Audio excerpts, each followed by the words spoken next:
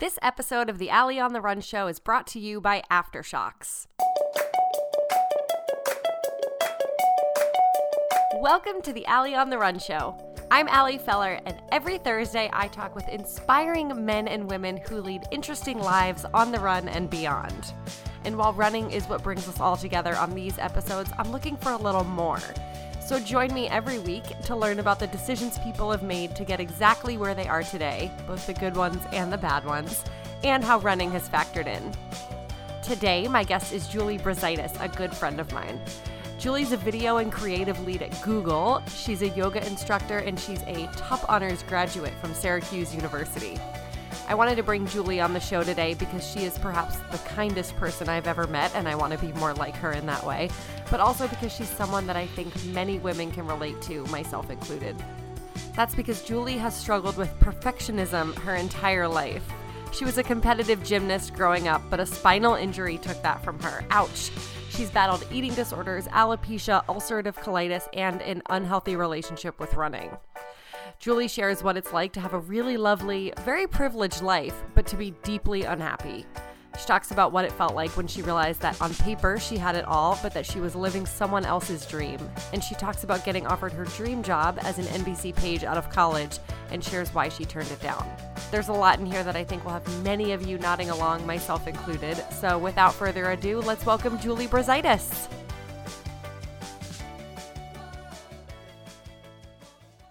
All right, Julie Brazitis, welcome to the Allie on the Run show. I am so excited to be sitting here with you today. Yeah, thank you so much for having me, Allie. It's so good to see you. All right, we're going to get into so much good stuff. You let me know that nothing is off limits today, so we have a lot to get into. But first, start us off with a warm-up. Tell us who you are, where you're from, and what you do.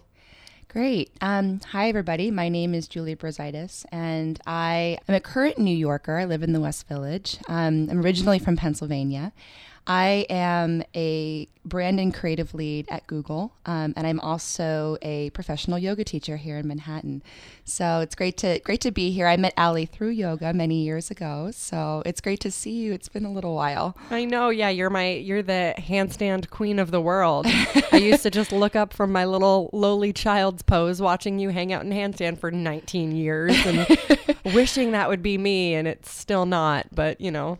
Well, maybe someday. I was a gymnast, so I have an unfair advantage. All right, well, that's a great place to start. Let's talk about young Julie, because you were a gymnast. That's right. You started off, you were like a competitive gymnast. Yeah, I think I was born with a very unusual amount of drive, at a really young age. And I fell into gymnastics probably at the age of like 4 or 5, because at first my mom put me in dance, and I discovered very quickly that I had no moves and no rhythm. I was pretty stiff, and strong. So gymnastics was a much better fit. And, one thing led to another, and pretty quickly I started competing.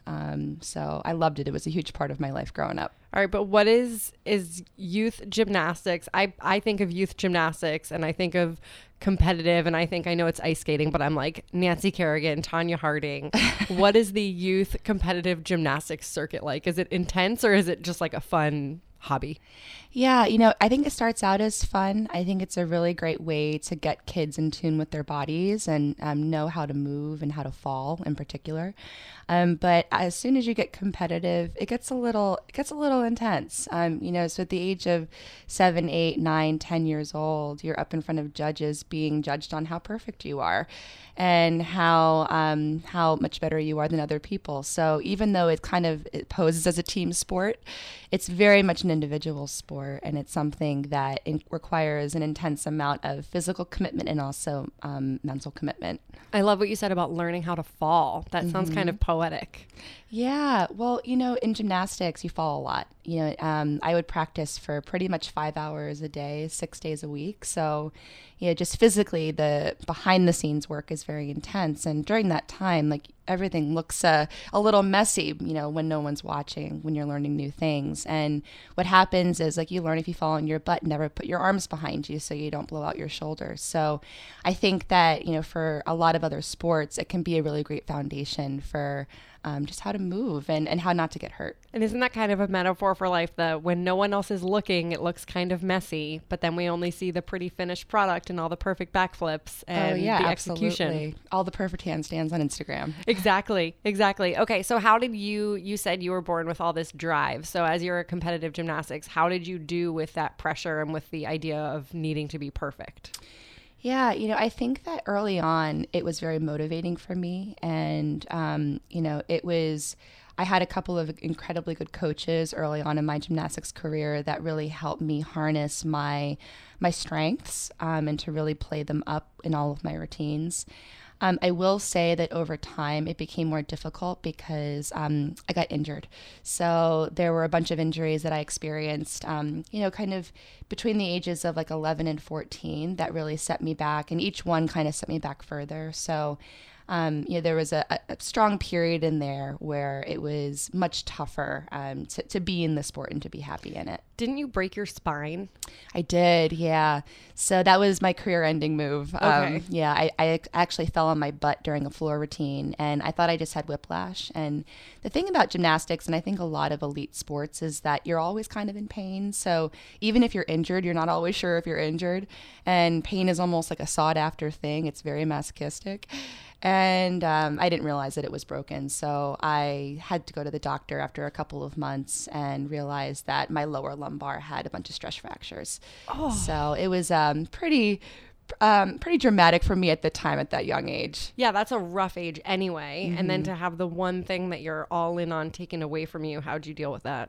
It was hard. I do think that it was one of the greatest losses of my young life. And, another thing that happened. So I know that you and I have spoken a lot over the years about autoimmune conditions and all of that. And as soon as I broke my back, my hair started falling out. So the year that I got injured was sort of like this, very dramatic shift of having to leave the sport and also having my body go through a lot of just real ailments that I had never dealt with before. So it was I grew up very quickly during that time. So the hair falling out, was that connected? Was that a stress thing? Why did that happen? I think it was a stress thing. Like the more that I've learned about autoimmune, I had alopecia areata is what it was. So like it would kind of just fell out over time, the hair on my body and on my head. So I was going into high school, very challenging times. So it was very interesting. And I think looking back, it's actually what has made me, I think, so incredibly motivated to help others now. But during the time I can't say that I was the happiest little girl around at 14. So are we talking like all your hair fell out or like clumps falling out? Because I'm looking at you now, you have this like long, freaking gorgeous blonde hair that most people would absolutely envy. So what is that like?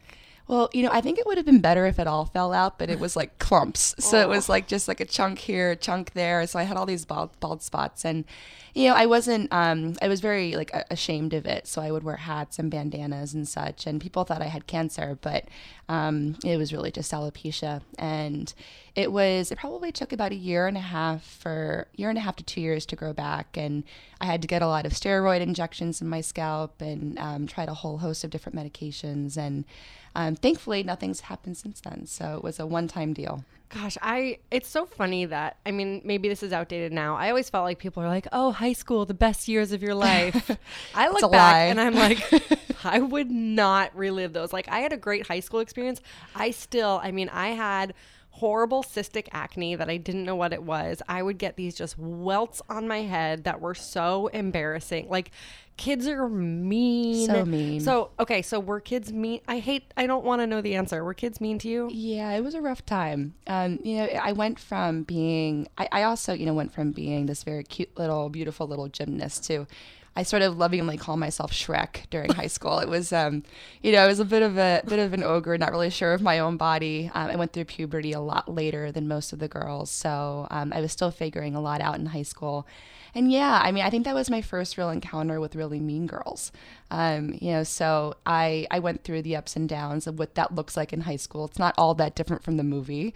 I think most of us can see a lot of truth in the movie Mean Girls. But yeah, I had a lot of those experiences experiences, and it made me very clear on the kind of people I want to have around in my life. Yeah, well, I think you're literally the nicest person I know. Like, I've never heard you say a bad thing about anyone. You know, for someone who's been on the other side of the Mean Girls, you're so kind.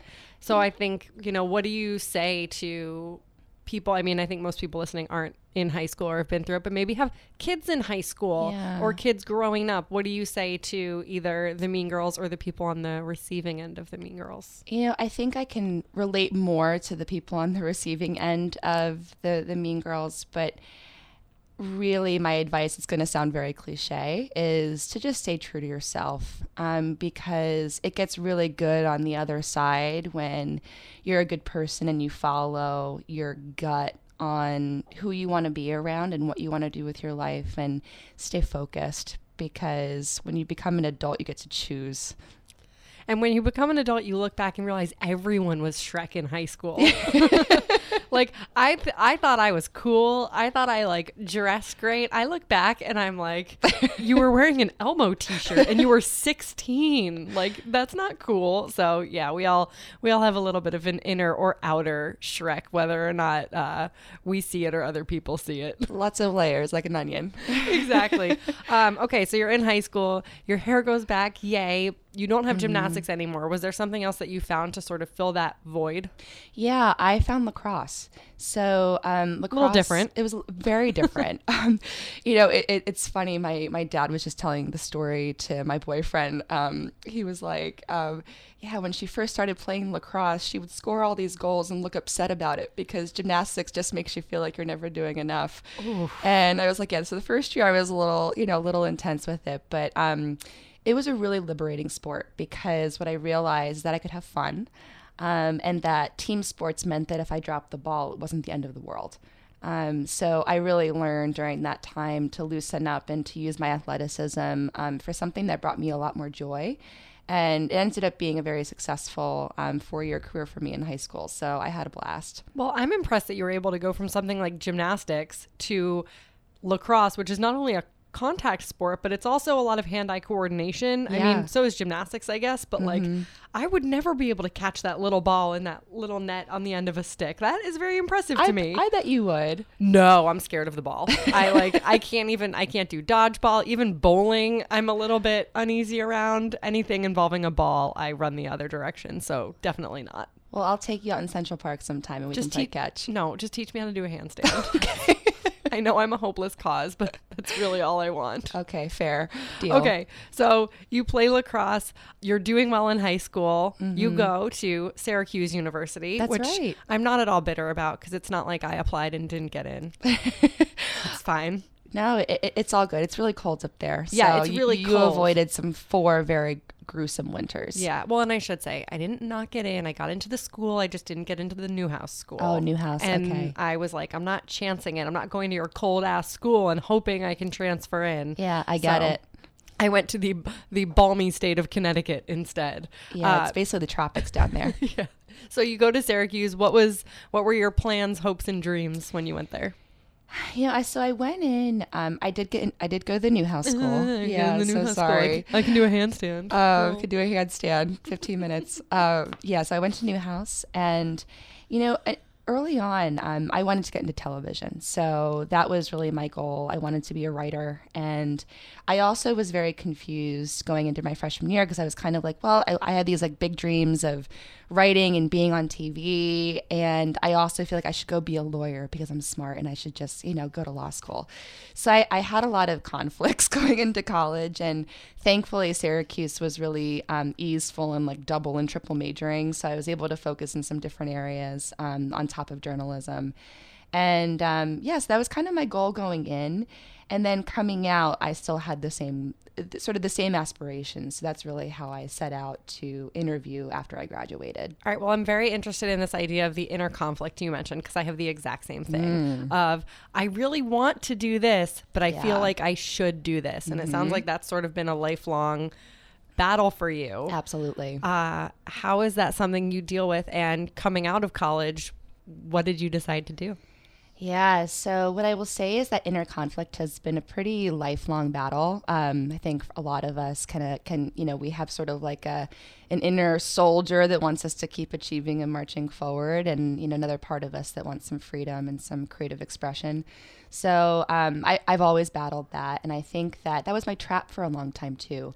So for that decision coming out of school, it was. Actually, I was handed my dream job at the time, and I was also handed a job at Google. So it was very much one side of me decision was like, oh, Google's practical, I should go in that direction. And the other side of me was like, well, F it, I just want to go do what I want to do. And I was very conflicted, and I ended up going with Google. So what was the dream job? I wanted to be an NBC page, like Kenneth on 30 Rock. And ultimately, I think I wanted to go to the Today Show or work with SNL in some fashion. I don't think I really knew exactly, but I thought that would be a nice catalyst for a career in that field. And I ended up choosing Google because they gave me benefits and a much better salary. So it was, something, that I was able to do to take care of myself. And at the time I was also very sick. So that's when I had just been diagnosed with ulcerative colitis, and I knew I needed healthcare. So that was, a big part of my decision. The decisions we have to make. All right. Well, we're going to talk about the ulcerative colitis stuff in a bit. Mm-hmm. Tell me about the decision-making process. I mean, you said the healthcare. Are you the type of person who was like reaching out to everyone with what should I do, or do you keep it very bottled up and internal? I'm pretty internal when it comes down to really big decisions. I don't think like getting a lot of opinions is really a great way to make a decision. It's a great way to make yourself crazy. That's what and I second do. Guess yourself. Yeah. And it's horrible. Yeah. It's just a trap. Don't go down that rabbit hole. Because everybody is going to, give you the best that they can from their own perspective. I definitely leaned on my family a lot during that time. And, I remember I was sitting in my family's basement, and my brother Kevin and I were talking about it, and I was kind of going back and forth, probably crying because I, was just like, so what do I do? And he said to me, well, even though, NBC may have been your dream, sometimes dreams can change, and that's okay. It's okay to move forward and not feel bad about what you leave behind. And, I took that to heart. Well, let's clarify that. To become an NBC page, we had a guest on the show actually a couple weeks ago, Yosef Herzog, who's amazing. And he went through the page program, and he explained, he's like, yeah, it's like harder to get into than Harvard. Yeah. So you get offered that. Yes. So you get in, which already is super hard. You also, you're choosing between NBC page program and Google. Yeah. Neither are easy places to get hired. Mm-hmm. You have those two to choose between. You choose Google. How did you get the Google job? So the Google job actually was a very big surprise. Do you remember Monster.com? Yeah. So I had posted my resume on there because my cousin had gotten a job off of Monster. So I was just like, okay, I'll put my resume on Monster. And I had been very successful at Syracuse grade-wise, and I had been involved with a lot of different leadership positions. And, so I had for, a senior in college, a pretty beefy resume. And Google at the time was expanding very rapidly, and they were looking for high-achieving graduates, mostly from Ivy League schools that could come and kind of learn anything and help them grow on the business side of the company. So I was reached out to by a recruiter from Google off of my Monster.com resume. And when they first emailed me, it was kind of like this canned email. And I was like, oh, whatever. This is just spam. Yeah. Like, this is just spam, whatever. So I ignored like the first 2 or 3 emails. Then finally they called me and they were like, hey, have you gotten our emails? We actually want to talk to you. So I love that Google had to hunt you down. I know, isn't that, it's extremely, it's a little known story about me, but it was, arguably one of my potentially stupidest decisions was to ignore those emails. So lucky for me, they called, and that's what kicked off my interview process. And at the time, it was a very intense process. I had to go through an exam, a number of phone interviews. Okay, we need to slow this down. I am fascinated by this process. Okay. First, what year was this? What year did you graduate? This was 2000. Oh, so I graduated in 2007. Okay, we're the same age. This was 2008. Okay, so I'm like obsessed with the Google hiring process because obviously I have seen the movie The Internship. Yeah, and that's probably your life, right? Have you seen that movie? Oh, yeah. Vaughn? Yep. That's exactly what we do all day long. Did everyone at Google like get together when that movie came out to watch it? Yeah, we did. And wait, really? So Vince Vaughn and Owen Wilson came to campus, and I remember when they were promoting the movie, they were around the New York office a lot. So it was pretty exciting and great visibility for us. Yeah. So do you go down a slide to get from like one floor to the next? Yeah, in my dreams at Google, that's possible. Okay.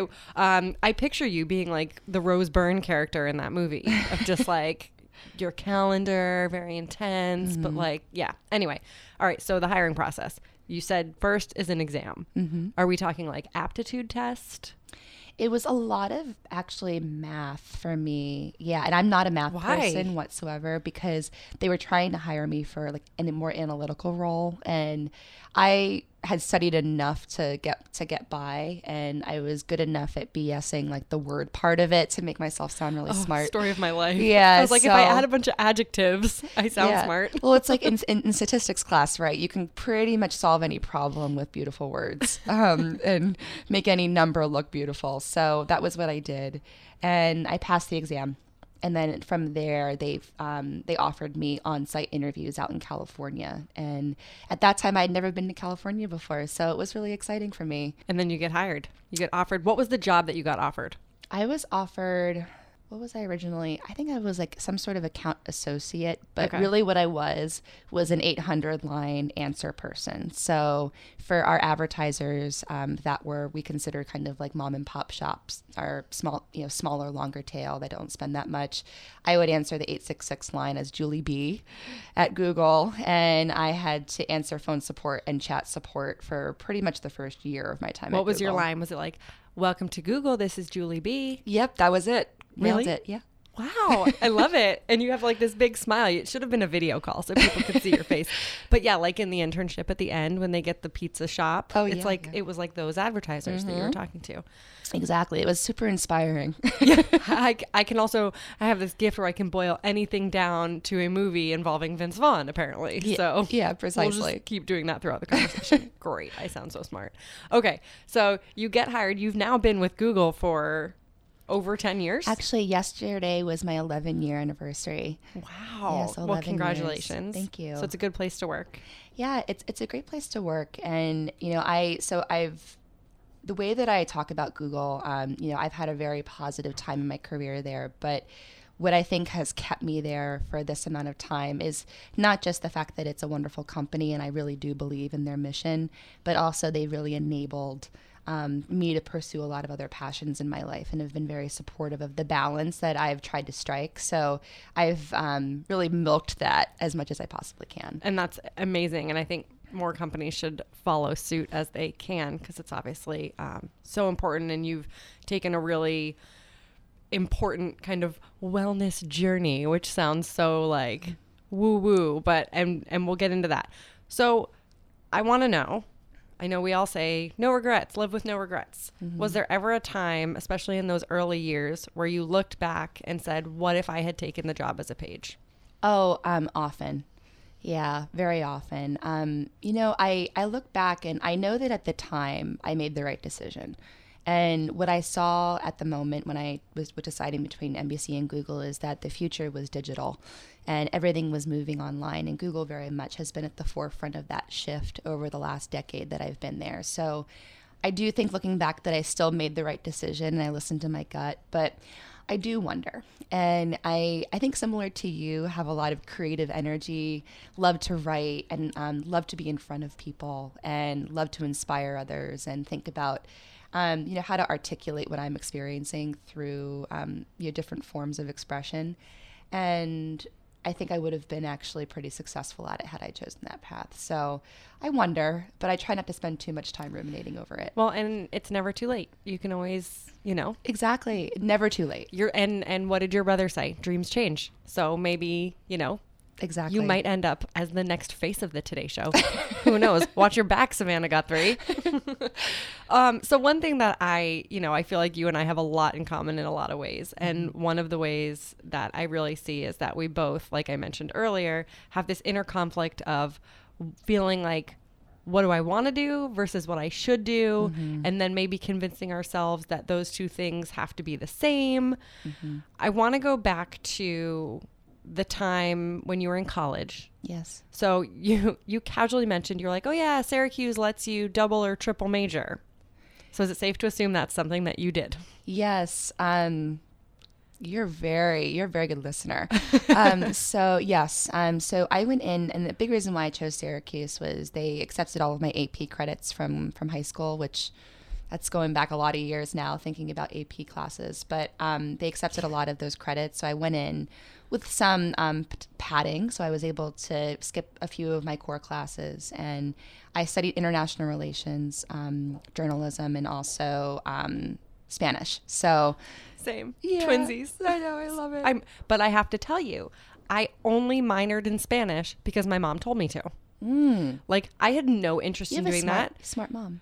Well, but I only use it when I get kind of drunk on vacation and I try to order in Spanish. And then I'm like, I probably sound like an idiot. And the next day, Brian's like, yes, you sounded like an idiot. Can you roll your R's? Yeah, I can totally roll my R's. Can't do a handstand. But if I had had my way, I think I would have minored in something like maybe a political science or something, or business, like something that I didn't really know a lot about. Yeah. I was really good at Spanish in high school. I took all the advanced Spanish classes, whatever. Yeah. My brother was older than me, and I was always in his Spanish classes, which he hated. And so when it was time to pick a minor, my mom said to me, she was like, you should minor in Spanish because that's like the smart, responsible thing to do. And so I did, and I hated it. Yeah. The only classes I ever dropped, I took I remember it was like Shakespeare in Spanish. It was so hard. I lost sleep. I was so stressed. I don't understand Shakespeare in English. To then try to do this in Spanish, like, it was so hard. And not in a way that was like, I don't understand this concept. Let me figure it out. Just, I couldn't get it. And I just remember being like, why am I minoring this? It's only because my mom told me I should, and I didn't question it. Yeah. And like I think that's a great example of ignoring your gut. Right. Because of what I felt I should do. I still look back and I'm like, that was a dumb minor because I already knew enough Spanish. I didn't need, like, obviously you can always get better, and I don't really remember much of it now. But so you're in college, you go in with AP credits, which I tried to do that too, but turns out when you get a 2 on your AP exams, that doesn't translate. Yeah, I don't remember the scale anymore, so 2 sounds great still to me. No, it was 1 to 5, and you got college credit if you got like a 4 or a 5, and I got all 2s and 3s. So again, it's fine. I'm not bitter about all of your success. I am excited for you. But so college, you have like 14 majors and minors. You're in a sorority. You were vice president? I was the vice president of risk management. What is that? Basically, it just meant that I was everybody's least favorite person. But wait, if you were the rule enforcer, you're my favorite person. Yeah, I love rules. I was the rule enforcer. So like basically, I couldn't drink at any party. I had to be like sober at all events to make sure that everybody was well taken care of. And if anybody got hurt or caused a ruckus, I was held responsible. Oh, yeah. So it was a great year.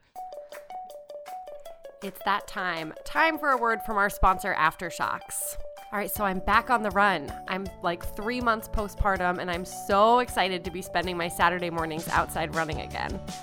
But getting back into shape is hard, and I wouldn't be able to do it without my best running buddy, my Aftershocks wireless headphones. I love running with music. Very few things motivate me more than The Greatest Showman soundtrack, so I love pumping some sweet Zac Efron jams into my Trex Air headphones and getting outside with a pep in my step. These headphones don't weigh me down, which is good because postpartum running already feels clunky enough, and a single battery charge lasts 6 hours, which is good because, let's be honest, I cannot for the life of me remember to charge things these days. Fortunately, my Aftershocks have never given up on me. I may not feel like my old running self, but thanks to my favorite, sturdiest, most trustworthy gear, my headphones, I'm getting there. So I want you feeling your best on the run.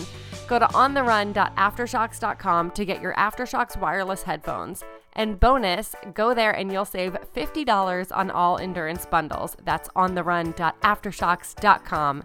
Now let's get back to the show. Okay, so tell me about how you started running and your relationship with running during that time. Sure. It's a really interesting question, relationship with running. So running for me during college, I was also playing club lacrosse, at the same time. So I kind of saw it as, okay, well, like I'll go for a run to get in shape for lacrosse. And it was my alone time. So I'd get up early in the morning, pretty much at like probably 6 or 6:30, even during the cold winters. And I'd go for anywhere from like an 8 to probably 13-mile run, depending on the day and how much time I had.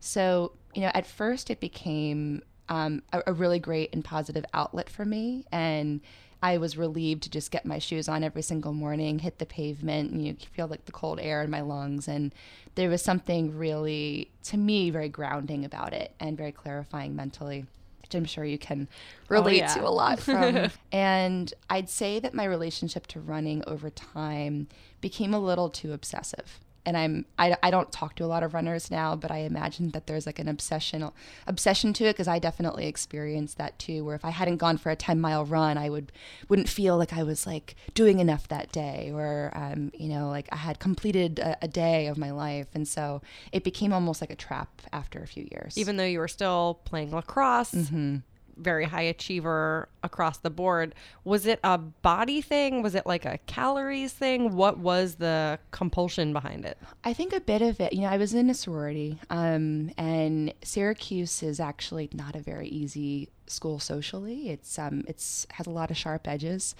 And what does that mean? Sharp edges. A lot of girls who have eating disorders, a lot of attitude from the sort of Long Island crowds, New York City crowds. And I was from Pennsylvania. I was just like a little like popped polo wearing girl from Pennsylvania. We're the same. Yeah, I was swap New Hampshire and Pennsylvania and Syracuse and Quinnipiac. And it's just, same. It's great minds think alike. But did you ever do the double popped collar polo? I did once for a preppy party for my sorority. Yeah, which I was sober at.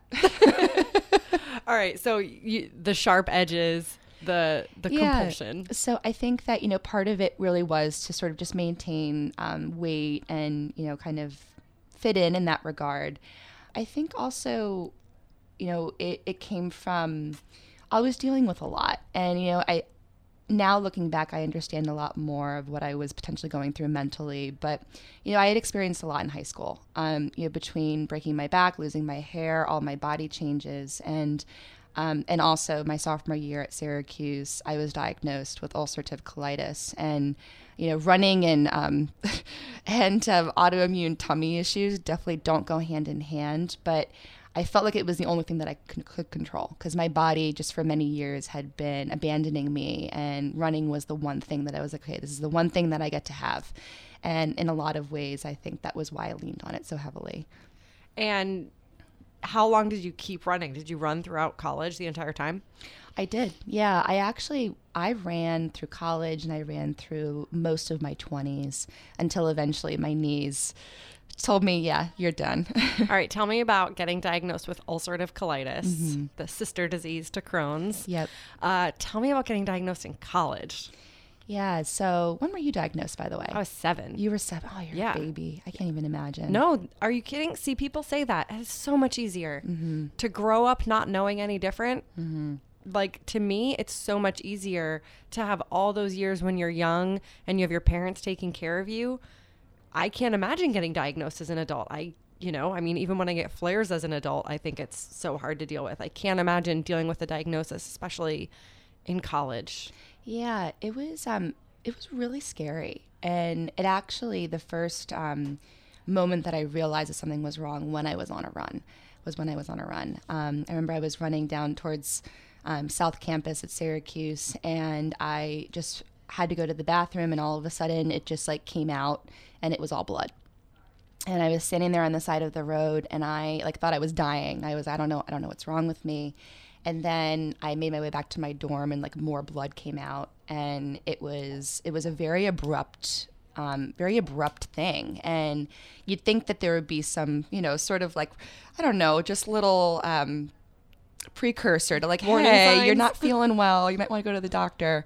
But it just hit me like a lead balloon. So I kept it quiet. So I was pretty embarrassed by it, and I thought maybe that I had just, had food poisoning or something. So I let it go for a few weeks, but it just kept happening, and it was always when I was running.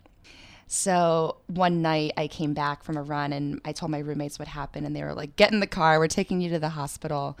And I went, and even at the ER, they weren't really sure what was going on. So finally, I had to call my parents, which is generally what I do last, just because I don't want to worry them too much. But they brought me home, and I went to see a gastroenterologist, and that's when I was officially diagnosed. And how'd you handle that diagnosis? I was mortified, actually. Because what happens. You go to get a checkup and they put a scope up your butt, and I had never had anybody down there really before. So it was, for me, it was a really mortifying experience to even just go through that whole initial, doctor visit. I was relieved to have the diagnosis because I had been feeling just so bad. And when you see that much blood coming out of your body, it's like, I'll do anything to make it feel better and to get some control back in my life again. So they put me on like steroid injections. And then I was also taking an oral steroid to try to just dry things up in there to get things back to balance. And have you had many issues with it since then? Yeah, so I had many flares through my 20s. And, thankfully after that first bout, I got better, but it was pretty much every single year, not all that dissimilar from you. It was pretty much every year I could expect a 6-month flare where, I had to man mark every single bathroom, no matter where I went in the world, and, had to make sure that there was easy access. And it was also plagued me a lot during my first years at Google. I will never forget you pulling me aside one day at Lion's Den. I don't know if you'll remember this, but I was sick. I was in such a bad place, and you and I had pretty recently become friends.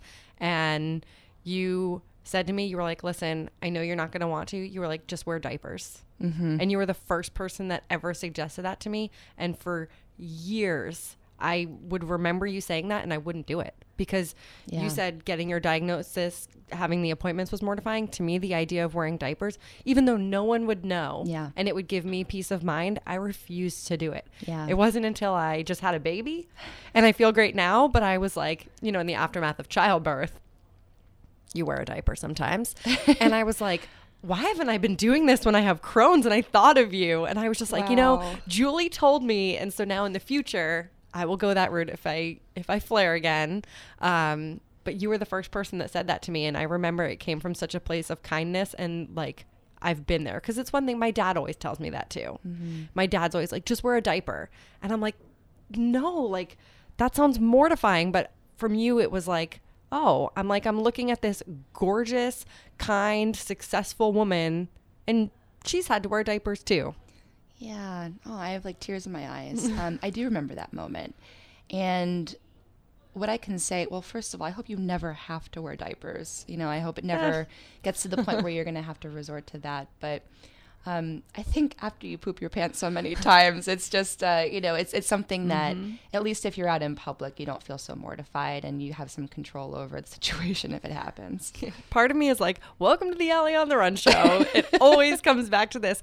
But part of me knows that there are people out there who have felt the way that you and I have both felt, either the mortification, the discomfort, there's so much the pain, physical. The physical and the emotional stuff that goes into it. So tell me about, being in college. That's a tough time.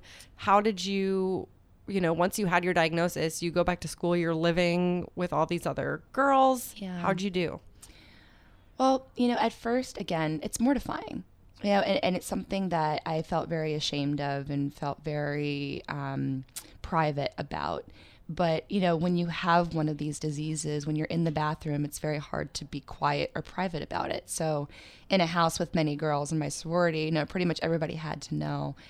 And what it did, I think, the first few years, I had to get used to it. And, I had I remember I was actually interning here in New York City one summer at a PR firm, and I didn't make it to the bathroom. I was in the elevator of my apartment building, and it just came out, and I have never been so mortified in my entire life. And I remember just going into the bathroom upstairs and sobbing, and my best friend was there, and she was like, it's going to be okay. And, so that was a low point. But after that, I think that I just got the mental toughness to say, you know what, everybody, this is what I've got.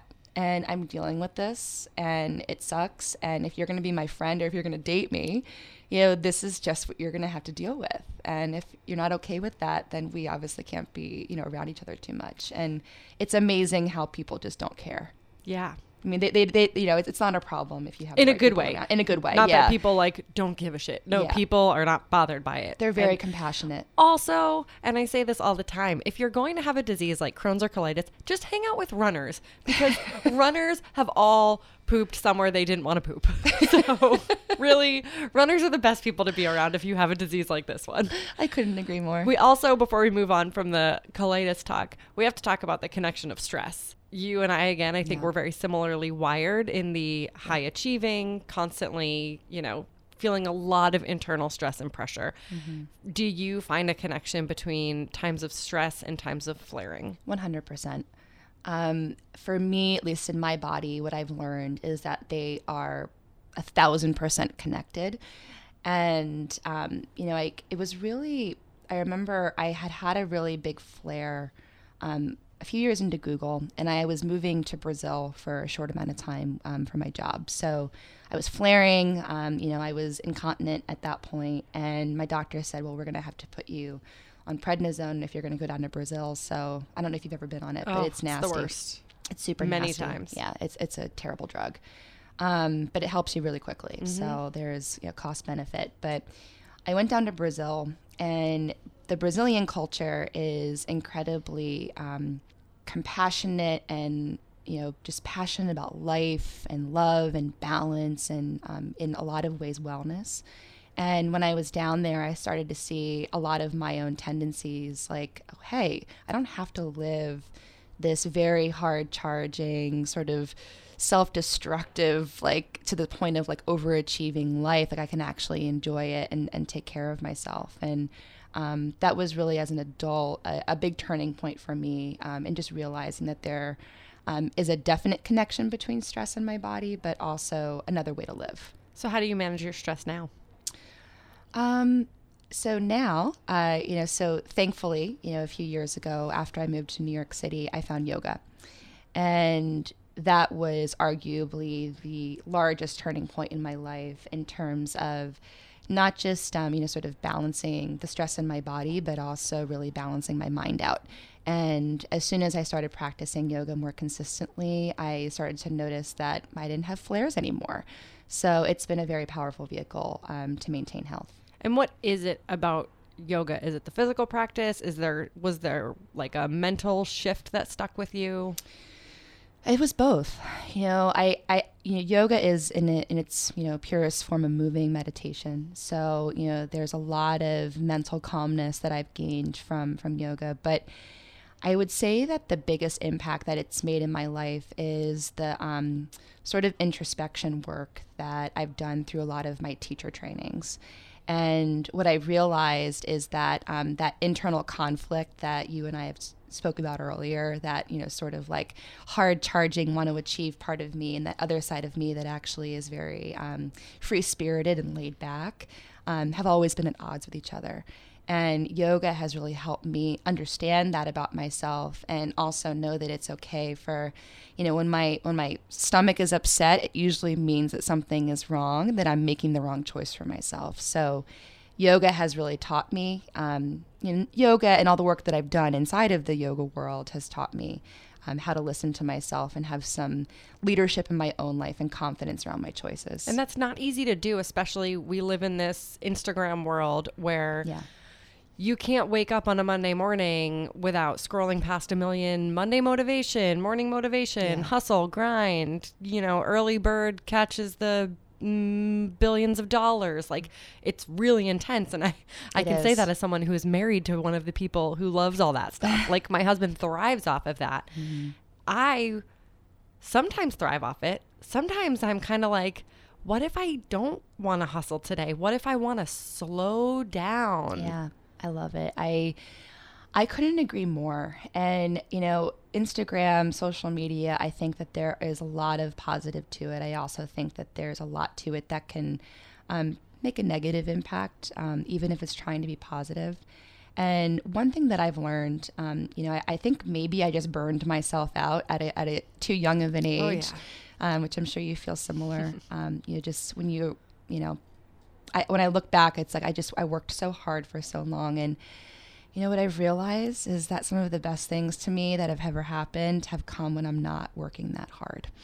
When I'm just relaxed and open and have some space to think and feel what the right choices are, it's amazing how it's led me in the right direction. So I remember reading something that you wrote for the Huffington Post, which was a very lovely piece. And I remember in it you wrote that you had this idea that if you were your own worst critic, that kind of no one else could be, or no one else or nothing else could hurt you. Can you talk to me about that? Wow, that is a great question. I haven't read that article in a while. I actually can speak really specifically about that. I remember when I had broken my back and when when my hair was falling out. I remember I was, just dealing with a lot of the social ramifications of losing my looks, and I remember sitting in my room in Pennsylvania and actually writing in my journal like that exact thing. Like I'm just gonna work as hard as I possibly can, and no one can hurt me if I'm my harshest critic. So I think that was kind of the underlying motivation of my life up until the time that I started to practice yoga and realize that was pretty self-sabotaging. Well, I was gonna ask, are you still your toughest critic? No. 'Cause that's hard to let go of. Yeah. I mean, at times, yes. I would say at times it definitely pops up and I feel it. But I would say over the last 5 years in particular, I'm a teacher of yoga. I teach now, and what I've learned is that there are always going to be critics out there. There are going to be people that love you or me. There are going to be people that absolutely hate me and are going to talk about it. And if I actually want to be a leader and impactful in the world, I'm going to have to get used to it. And I'm also going to have to be my greatest cheerleader, because the world isn't always as kind, and it's to my benefit to actually be my own best friend. All you need to do is talk to yourself the way you talk to everyone else. You're just like so kind and sunshiny to everyone on this planet. So I hope that's how your inner voice works too. It took me most of my life to get there. It's hard, man. It's like, and even with me, I felt like I finally got to a place where I was starting to be nice to myself, and then I had a baby, and now I'm right back to telling myself how much I suck every day, how much I'm falling short. Like it's tough, and I think it can be a little cyclical. So, but it seems like you've done a really good job of turning that corner and making it work. But it's daily work. It's not like it's just like all better after you make a decision to be kind to yourself. It is definitely like when you feel yourself going down that rabbit hole, pull yourself back up. You're doing Cling great. to the top, to the little bit of light. Okay. I want to talk about Google stuff. Okay. Because like I said, I'm very interested in Google. I think Google is great. I visit the website many times a day. I hope that all the things that I've Googled, my God, I mean, the amount I've been to Google in the past 3 months, I hope that you get like a cut of everything I Google. You are Google. Okay. So we know how you got hired at Google. What, right now, can you explain to me a little bit, just what is your role and what is the bulk of your day entail? Sure. So my role just changed, but I can speak to the last few months because it's really led me to where I am now. I just came off of a rotation at Google at our headquarters out in Mountain View, California, where I was basically a public speaker on behalf of the company. And we have this really cool space on our main campus where we bring different advertising partners in. And I had the opportunity to meet with executive teams from different businesses from all around the world and talk specifically about brand marketing and creative marketing to their teams. So it was a really cool opportunity to be in front of people on a stage very often. And I learned a lot, and it led me to my new role now, which I just started a couple of weeks ago. And what is your new role? So my new role is I am managing a big global client, and I am their video and creative lead. So what that means is I advise them on how they can be investing their money on YouTube and also how they can be creating video for digital. All right. So I know that your role is pretty new, but looking back, we can look back just on the last couple years in general. What has been the hardest part of your job? The hardest part of my job, I would say it's probably two things. The first is having to be in communication with dozens of people on any given day and keeping all of that organized and staying on top of, just all of the relationships that I'm meant to manage internally and externally. The second thing is actually just balance. And it's being able to turn work off at the end of the day and strike those boundaries for myself. And, the work itself is obviously very challenging, but, Google's a very, you can access work at any time. We all have the internet. So it's, I've had to really learn to flex that muscle to create some space for myself. And what is the most rewarding part of your work? The most rewarding part of my work is definitely the people that I work with. One thing that Google does really well is it hires really great people. A lot of very smart, very humble, very hardworking, and very interesting people that every day inspire me to, to be myself. And, I can bring my whole self to work, which is amazing. But they also inspire me to think really big and to continue pursuing a lot of what I love in my life. And speaking of all the great hires, any advice for getting hired at Google? Work your butt off in college. So, we joke about my husband loves this because my husband is, he owns a company, and when he hires, he's like, I don't give a shit about where you went to college. I don't care about your GPA. But you just said work really hard in college. Does Google care about your GPA, your major, your minor, all the on paper stuff? Yeah, so I think less and less over time because, not everybody can graduate from Princeton with honors. Not that I could either. Couldn't even get into Syracuse. Yeah, it's like, okay. When I was hired, it was just all Ivy League grads and me, Julie. I was like, okay, I definitely don't belong here. But I would say, definitely work very hard because when you are passionate about what you're working on and you really believe in something, I think that you're just much stronger in an interview. If you're faking it, people can see right through it. So if you're going to do it, be real about it. All right. Now you're off to Seattle. I'm off to Seattle. Tell me about that decision. Yeah, so it is a very bittersweet one. I love New York City. I've been here for nearly 7 years. It's about 5 years longer than I thought I would stay. But the city captivated me, from the get-go. And I'm moving to Seattle for a number of reasons. So I was just out in California for a few months, and my rotation out there as this public speaker really opened up a lot of opportunity for me. And my boyfriend moved to Seattle a few months ago. So that had been on my radar, but I also knew that I wasn't going to do it unless it was going to be the right fit for me professionally and personally and all those things. And the stars kind of aligned. A role opened up on an amazing team, and I decided to interview for it. And when it came my way, it was a no-brainer. So it's going to be, really sad to leave New York City, but I'm very excited to start my new life out there and also just be a lot closer to the mountains. Oh, God, that sounds amazing. And if you are listening and you live in Seattle, hit up Julie because she's amazing and you will be so glad that you became friends with her and brought her into your life. She's a ray of sunshine.